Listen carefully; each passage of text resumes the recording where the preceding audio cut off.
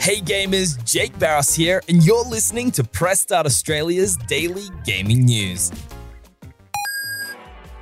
In a surprisingly significant leak, it seems somebody has gotten their hands on PlayStation's upcoming Project Q handheld and has leaked a heap of new details, including photos and videos of the device. The leaked videos seemingly confirmed that the device's operating system is in fact based on Android and not a completely custom OS, as well as show off the device's 8-inch 1080p screen, which is fixed into the device and not detachable from the DualSense controller like handles on either side.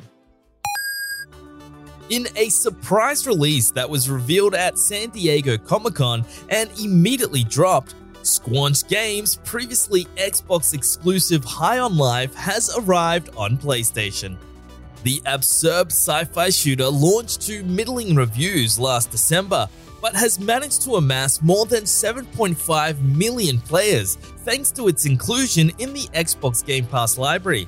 The PlayStation release comes following an earlier announcement of a horror-tinged DLC expansion coming to the game in future titled High on Knife. NetherRealm Studios has officially unveiled the 6 fighters coming to the first DLC pack for Mortal Kombat 1, finally confirming some long-rumored characters coming to the game, both from Mortal Kombat past as well as some recognizable comic and TV superheroes.